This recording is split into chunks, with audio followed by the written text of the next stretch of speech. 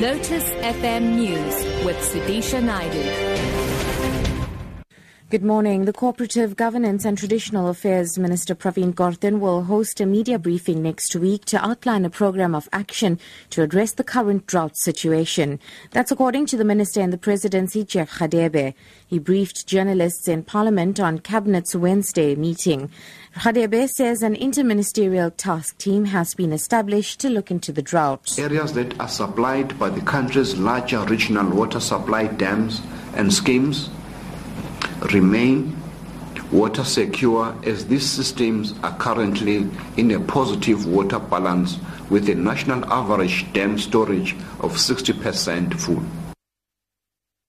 University of Johannesburg Vice-Chancellor Ihron Rensburg says a task team that has been established to start the process of insourcing will hold its first meeting today. Rensburg has again refused to address the protesting cleaning staff on the Kingsway campus in Auckland Park, saying their issues are already being addressed. Security will be beefed up at all UJ campuses as the protesters have threatened to disrupt exams, which will start today.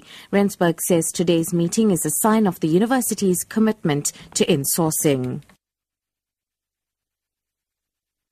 Moving abroad, Britain is to begin repatriating thousands of its nationals stranded in Egypt today. It follows the British government's decision to suspend flights to and from the resort of Sharm el-Sheikh after a Russian passenger aircraft crashed shortly after leaving.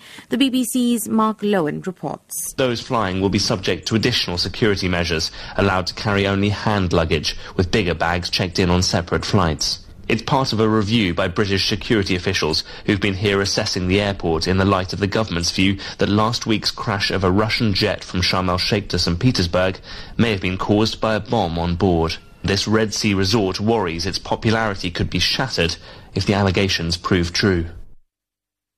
And wrapping up back home, a fire that has been raging near Noordhoek since yesterday has been brought under control. The fire ignited early yesterday near Oudtshoorn. Strong winds in the area caused various property to be in danger, but firefighters managed to avert the threat. Fire spokesperson Liesel Moody says they'll monitor the fire throughout the day. Before midnight, the incident was downscaled and many resources were released from the incident.